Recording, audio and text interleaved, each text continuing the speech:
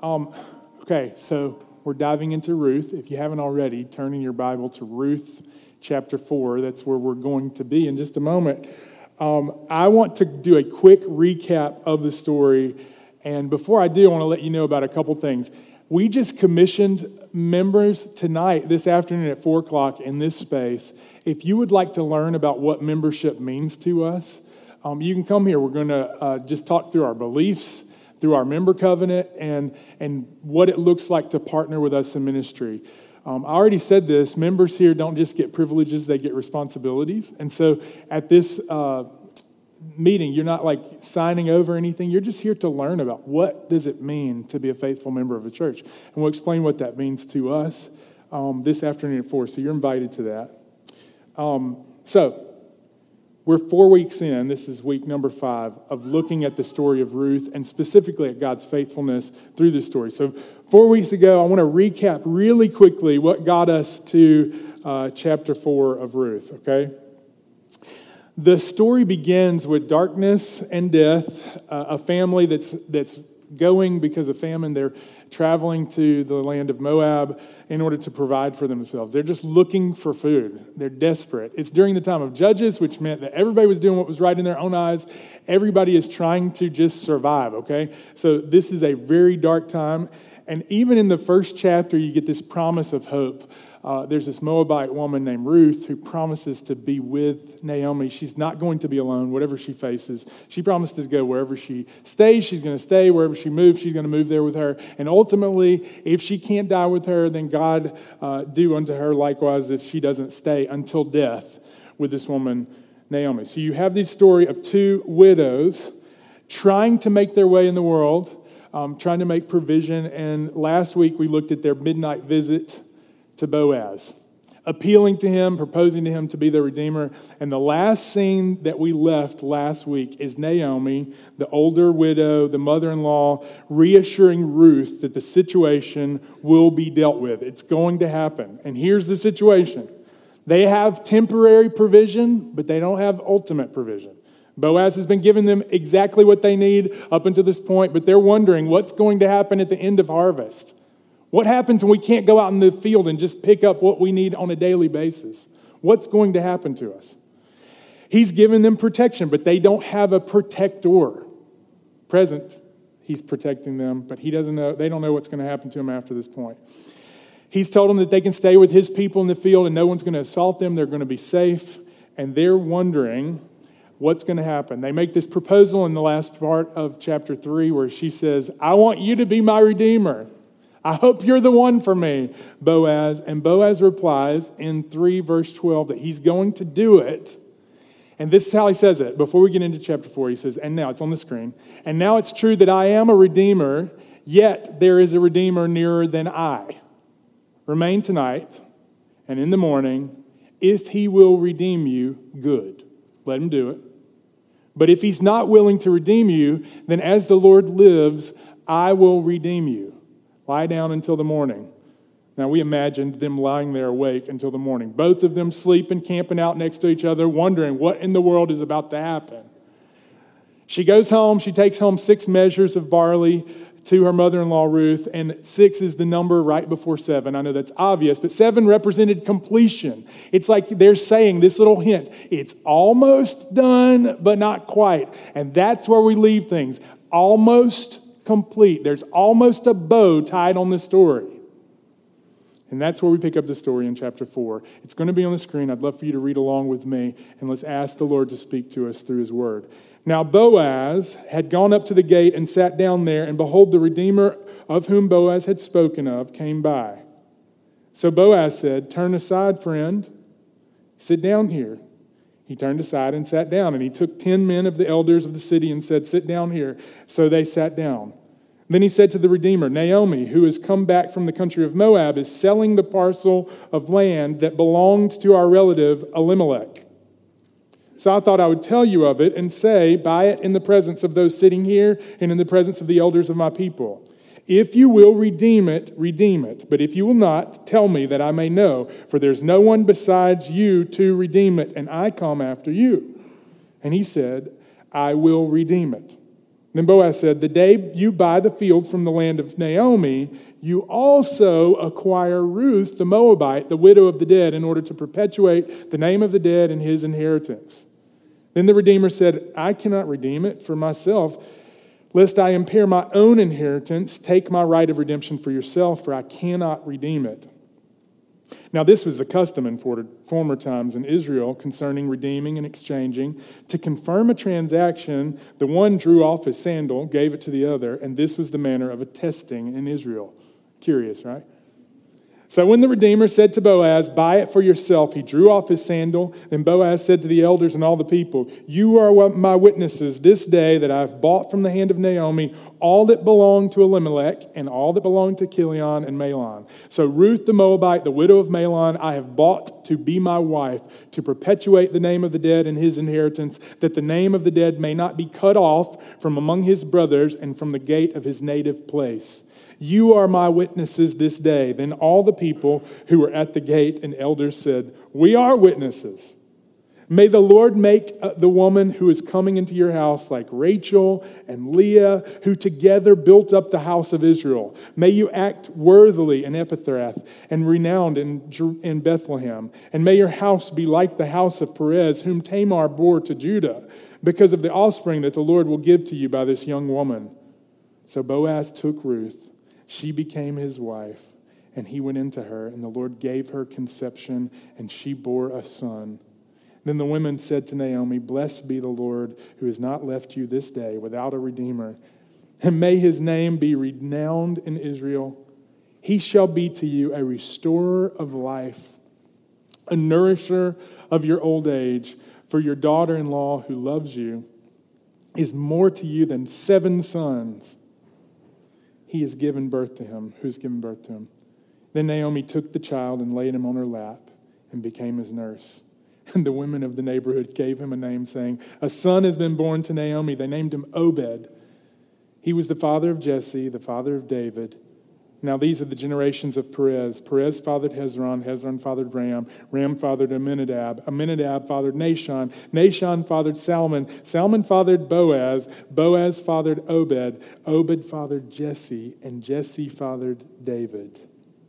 This is the word of the Lord. Say it with me. Thanks be to God.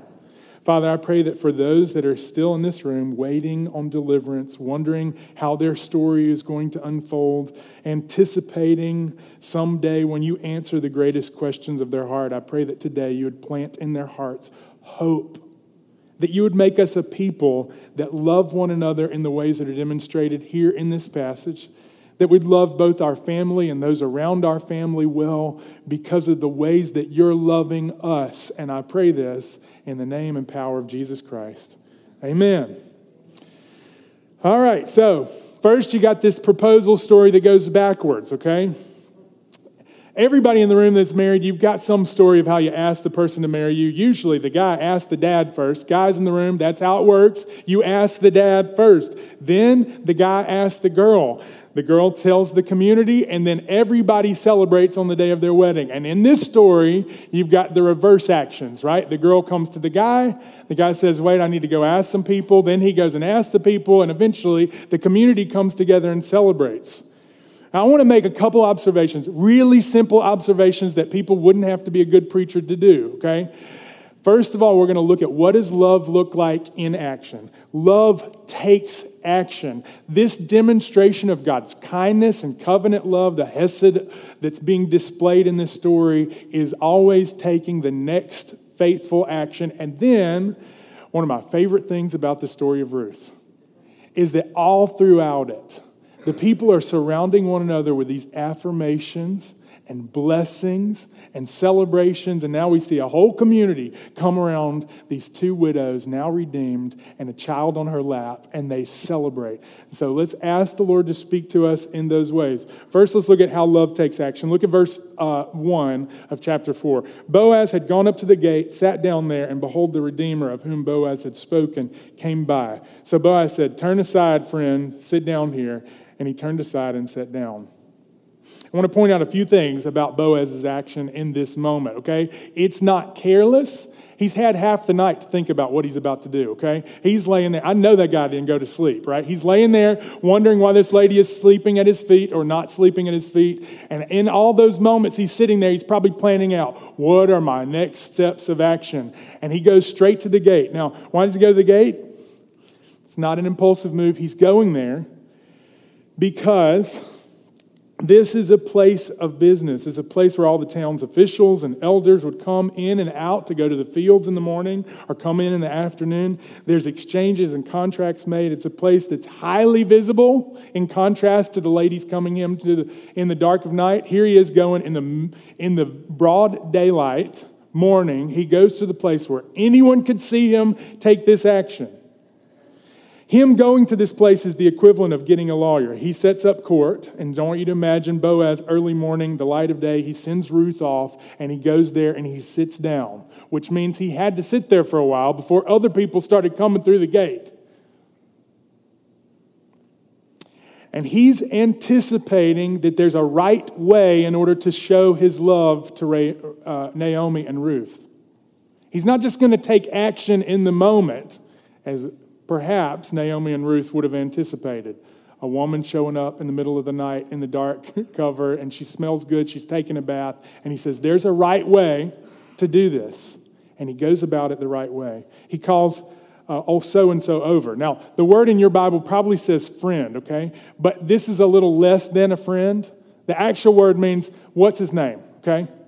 In other words, they're not going to name the guy who doesn't take responsibility in this. He's just somebody who's supposed to be forgotten. So-and-so, or what's his name? We're going to call him what's his name, Redeemer number 1. He says, I want you to come over here, and I have something I need to talk to you about. So what's his name comes over.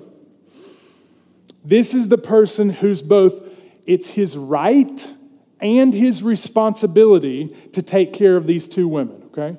Both of those things. A privilege and a responsibility to take care of both the field and the women. Now, I want you to look at his negotiation skills too. Look at Boaz. He says, now Naomi is selling a field.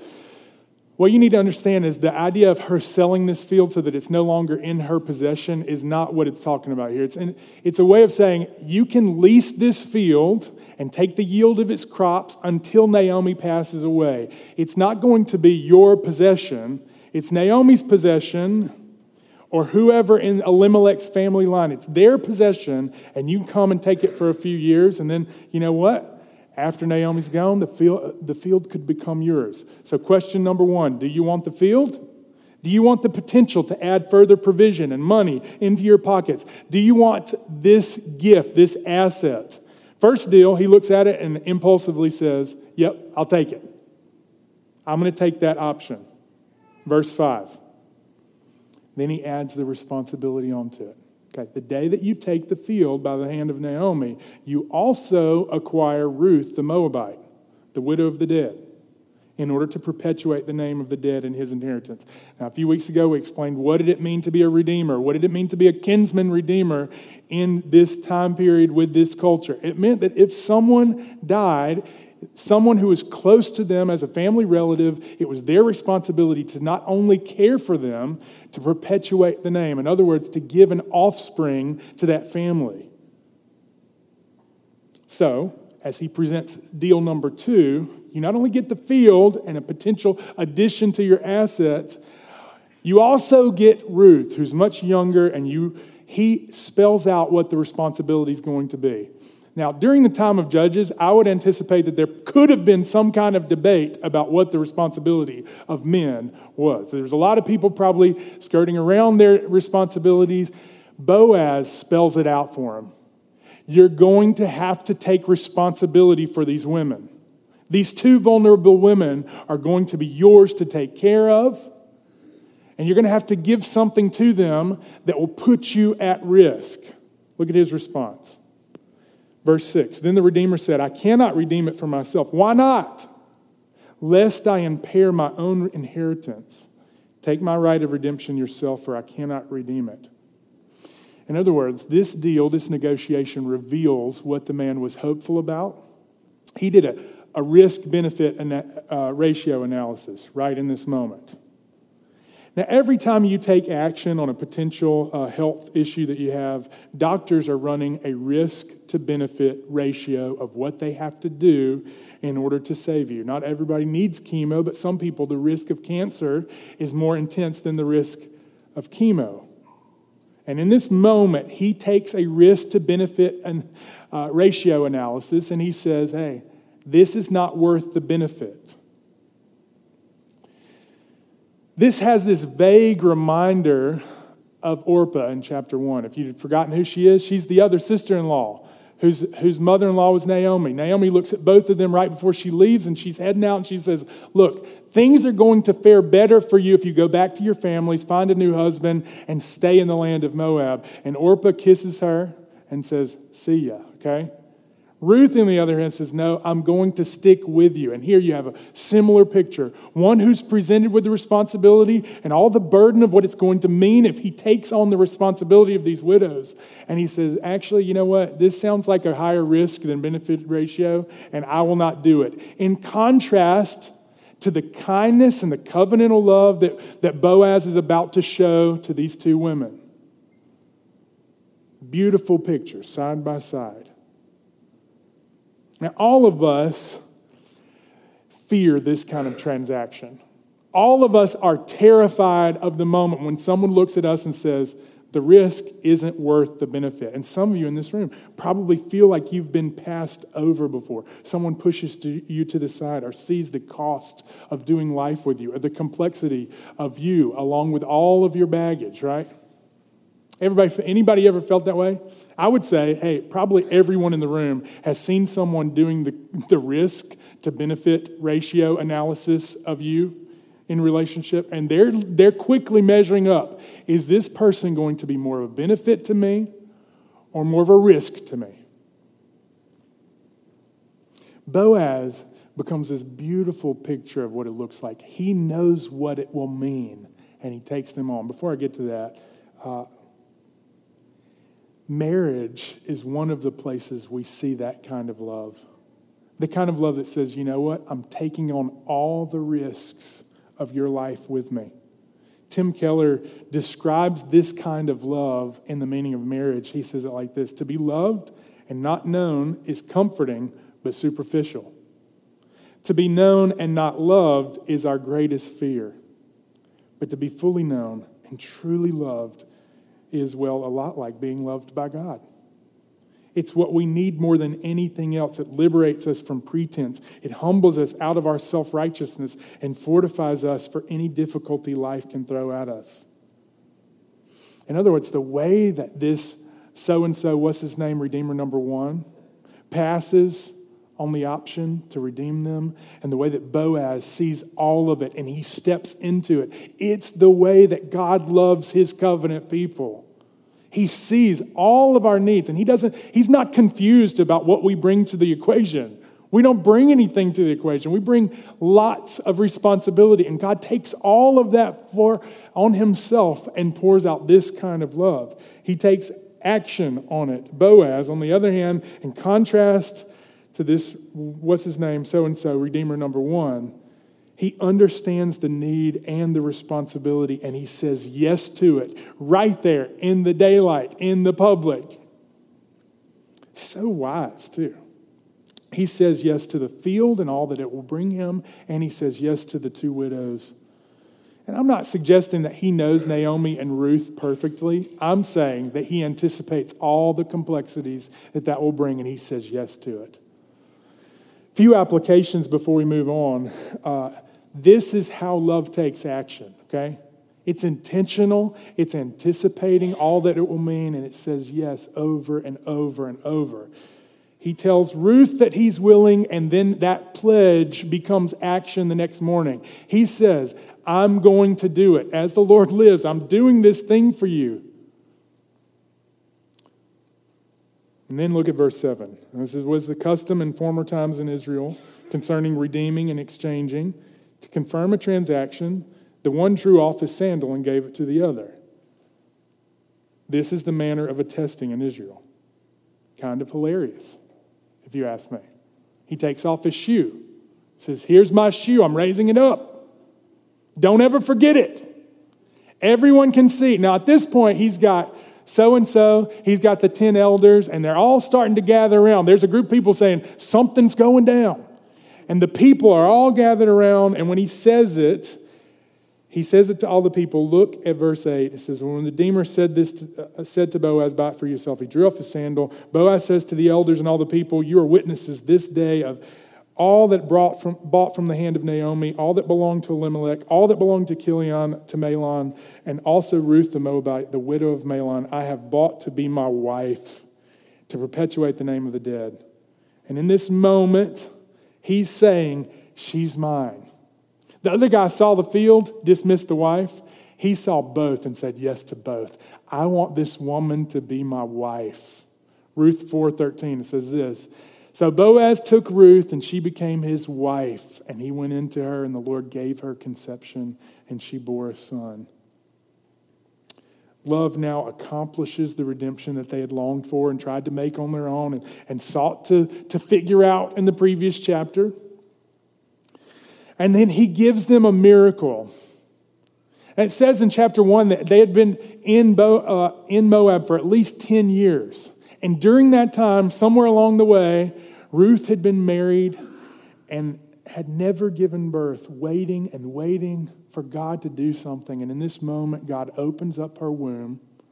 There's only 2 times that it says the Lord acts. There's lots of times that the Lord is referenced in this, called out for blessing. First, the Lord acts to bring about the famine closing and providing land. And in this moment, at the close, it says the Lord acted again. He opens the womb. And majority of this story is just Boaz acting in ordinary faithfulness. Him being a good boss, protecting his workers from assault, providing for the poor, sharing a meal with them. In all of these ordinary ways, love was taking action, taking shape. And God was working alongside all of these ordinary things. So observation number 1, love takes action, and this is what it looks like.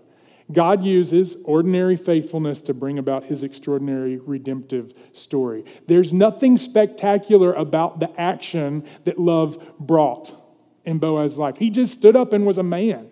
He took care of the people that was working for him. He was a good boss. And in all of those ways, we get to see in hindsight that God was working through it to provide this extraordinary story of redemption. He provides and protects. And if you were to ask Boaz, I assume that Boaz would have been the kind of guy that just said, you know what, I was just doing what I knew to do. He doesn't need someone to say, I need you to do something extraordinary here. God's going to call you to some amazing thing, right? He just was consecrated in the right moment at the right time, and he did the thing he knew he was supposed to do. This week I was reading back over an essay by Francis Schaeffer. I love this, and I regularly visit this when I feel completely insignificant. So I would recommend it if you feel insignificant at any moment in your life. He discusses in this essay called No Little People, No Little Place. He had written a sermon early on in ministry about the rod of Moses, okay? And he invites everybody just to consider this dead stick of wood, okay? So I want you to picture it in your mind, you know, him shepherding with it in the wilderness, this dead stick for years. And then throughout the story of Exodus, this dead stick becomes this instrument that God uses, right? You see at the beginning, it like turns into a snake, he picks it up. It's still just a dead stick of wood in the hands of Moses, helped by the hand and power of God to become something miraculous. It's the stick that he touches the water with. It turns it to blood. It's the stick that Aaron touches the water with, makes it pure. It's the stick he raises up and the waters are parted so them to walk through it. It's the stick that's raised so that they'll be successful in battle. And all these moments, this rod of Moses is just an ordinary piece of wood, right? It's being wielded in a very specific way. He invites us to consider this, and I want us to consider it before we move on to the second point. Consider the mighty ways. It's going to be on the screen. This is Francis Schaeffer. Consider the mighty ways in which God used a dead stick of wood. God so used a stick of wood can be a banner cry for each of us. Though we're limited and weak in talent, physical energy, psychological strength, we are not less than a stick of wood. But as the rod of Moses had become the rod of God, so that which is me must become the me of God. Then I can become useful in God's hands.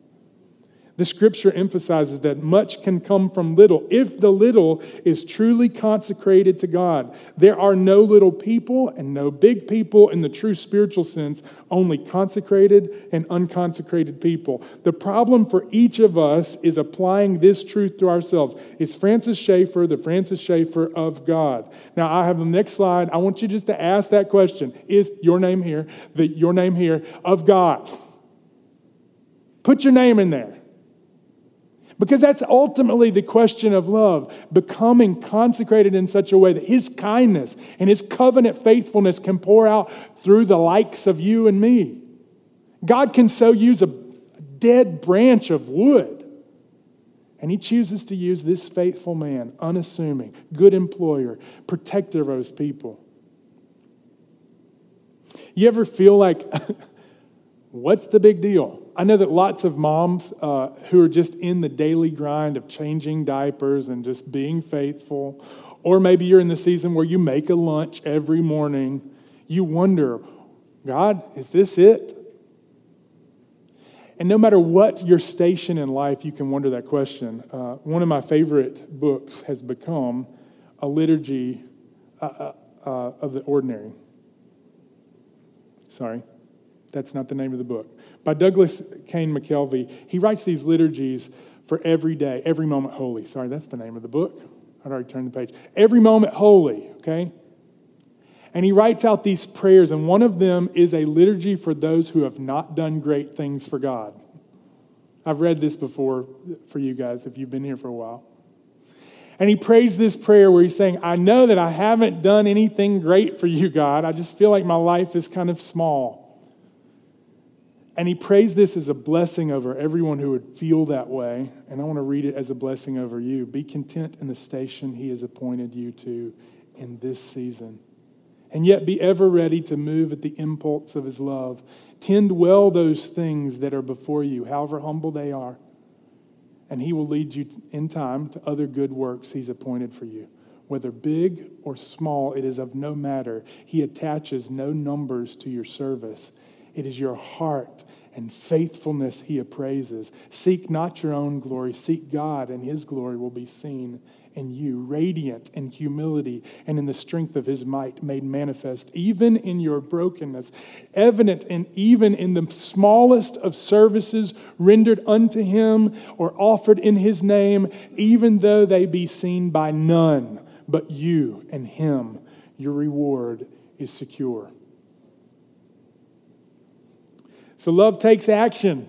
Doesn't look extraordinary, looks extremely ordinary, and somehow that's how God's ordained to reveal His redemptive story in the world. How's everybody going to respond to this?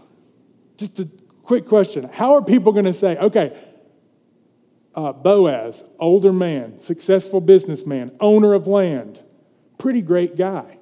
Probably the ladies in the town always wondered, I wonder if he'll ever get married. They're all talking about him, wondering, is he ever going to have a lady in his life? All the buzz of town have noticed, maybe, perhaps. Boaz seems to notice Ruth. Did you see how he was talking to her the other day? You see how he was talking to her at the meal? Everyone is speculating, so you got to wonder, how are they going to respond to this moment when he makes her proposal a reality? Look at how they respond in verse 11. Then all the people who were at the gate and the elders said, we are witnesses. Now, I want to take note that the 10 elders have added to their number at this point, right? Everybody's gathering around. Everybody's coming close. Everybody's hearing, what is Boaz going to do for this young lady? And they don't just say, yes, we have witnessed you say what you are going to do. They begin to pour out blessing. They pour out with anticipation and celebration all that God is going to do through this ordinary act of God's kindness through a man. They say, may the Lord make the woman who's coming into your house like Rachel and Leah. In other words, this Moabite, foreign woman, she's going to be one of us. She's going to be like our first mother in the tribe of Judah, Rachel and Leah. She's going to be like these women.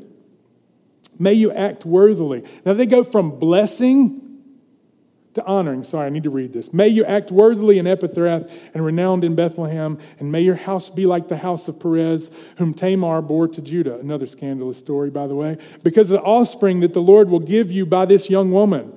All of the people look at Boaz, they look at his act, and they begin to celebrate and anticipate. This is what it means. And so, second observation, here's what love does, okay? It surrounds the people with anticipation and celebration of all that God is accomplishing. This is what love looks like. It looks like a community of faith surrounding someone and saying, I see that. I've been anticipating that. Here's the ways that I see God working, and I can see Him bringing it to fruition in the future. I can see all the ways that God's going to work. They're not just witnesses, they're affirming God's work in this couple. Like Rachel and Leah, the Lord make you like them. She's going to be one of us. I already said it.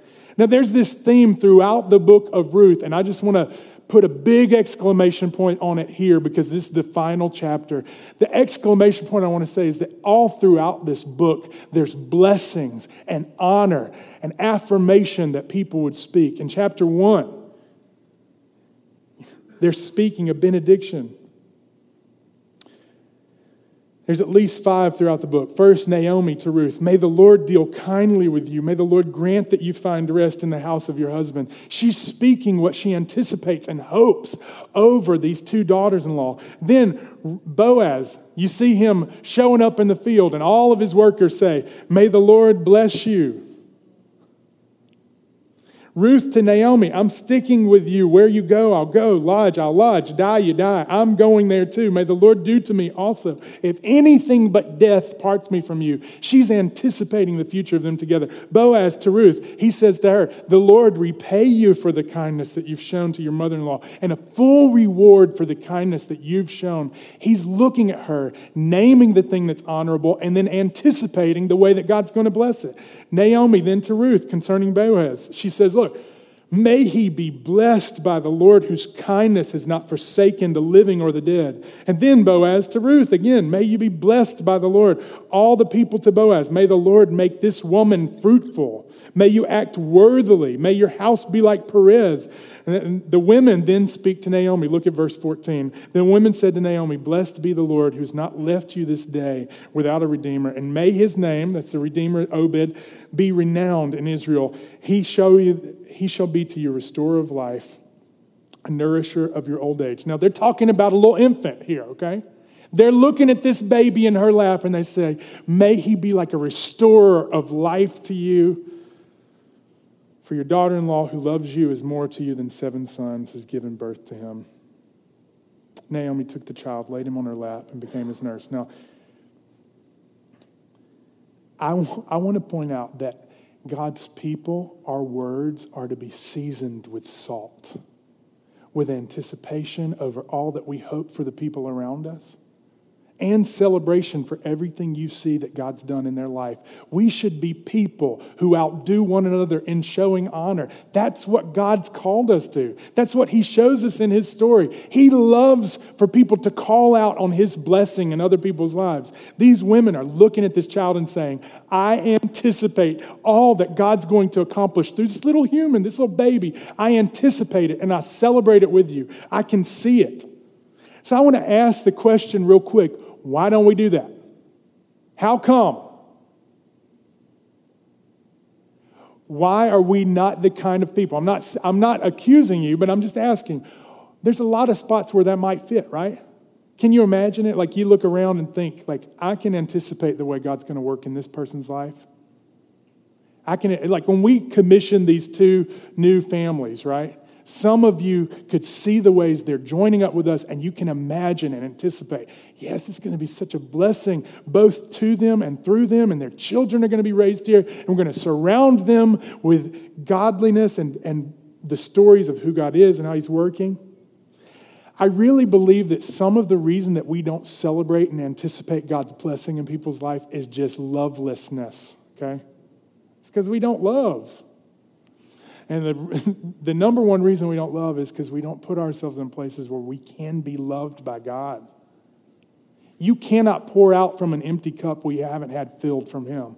You just cannot. One of the reasons that we're loveless in our relationships is because we have not been loved. Another reason that we might love all these people, but we love them ignorantly, okay? God's putting a community of faith together where we can anticipate the good things that are coming and celebrate when they happen, to weep with those who weep and rejoice with those who rejoice. And we're good at weeping with those who weep because everybody can see something bad is happening.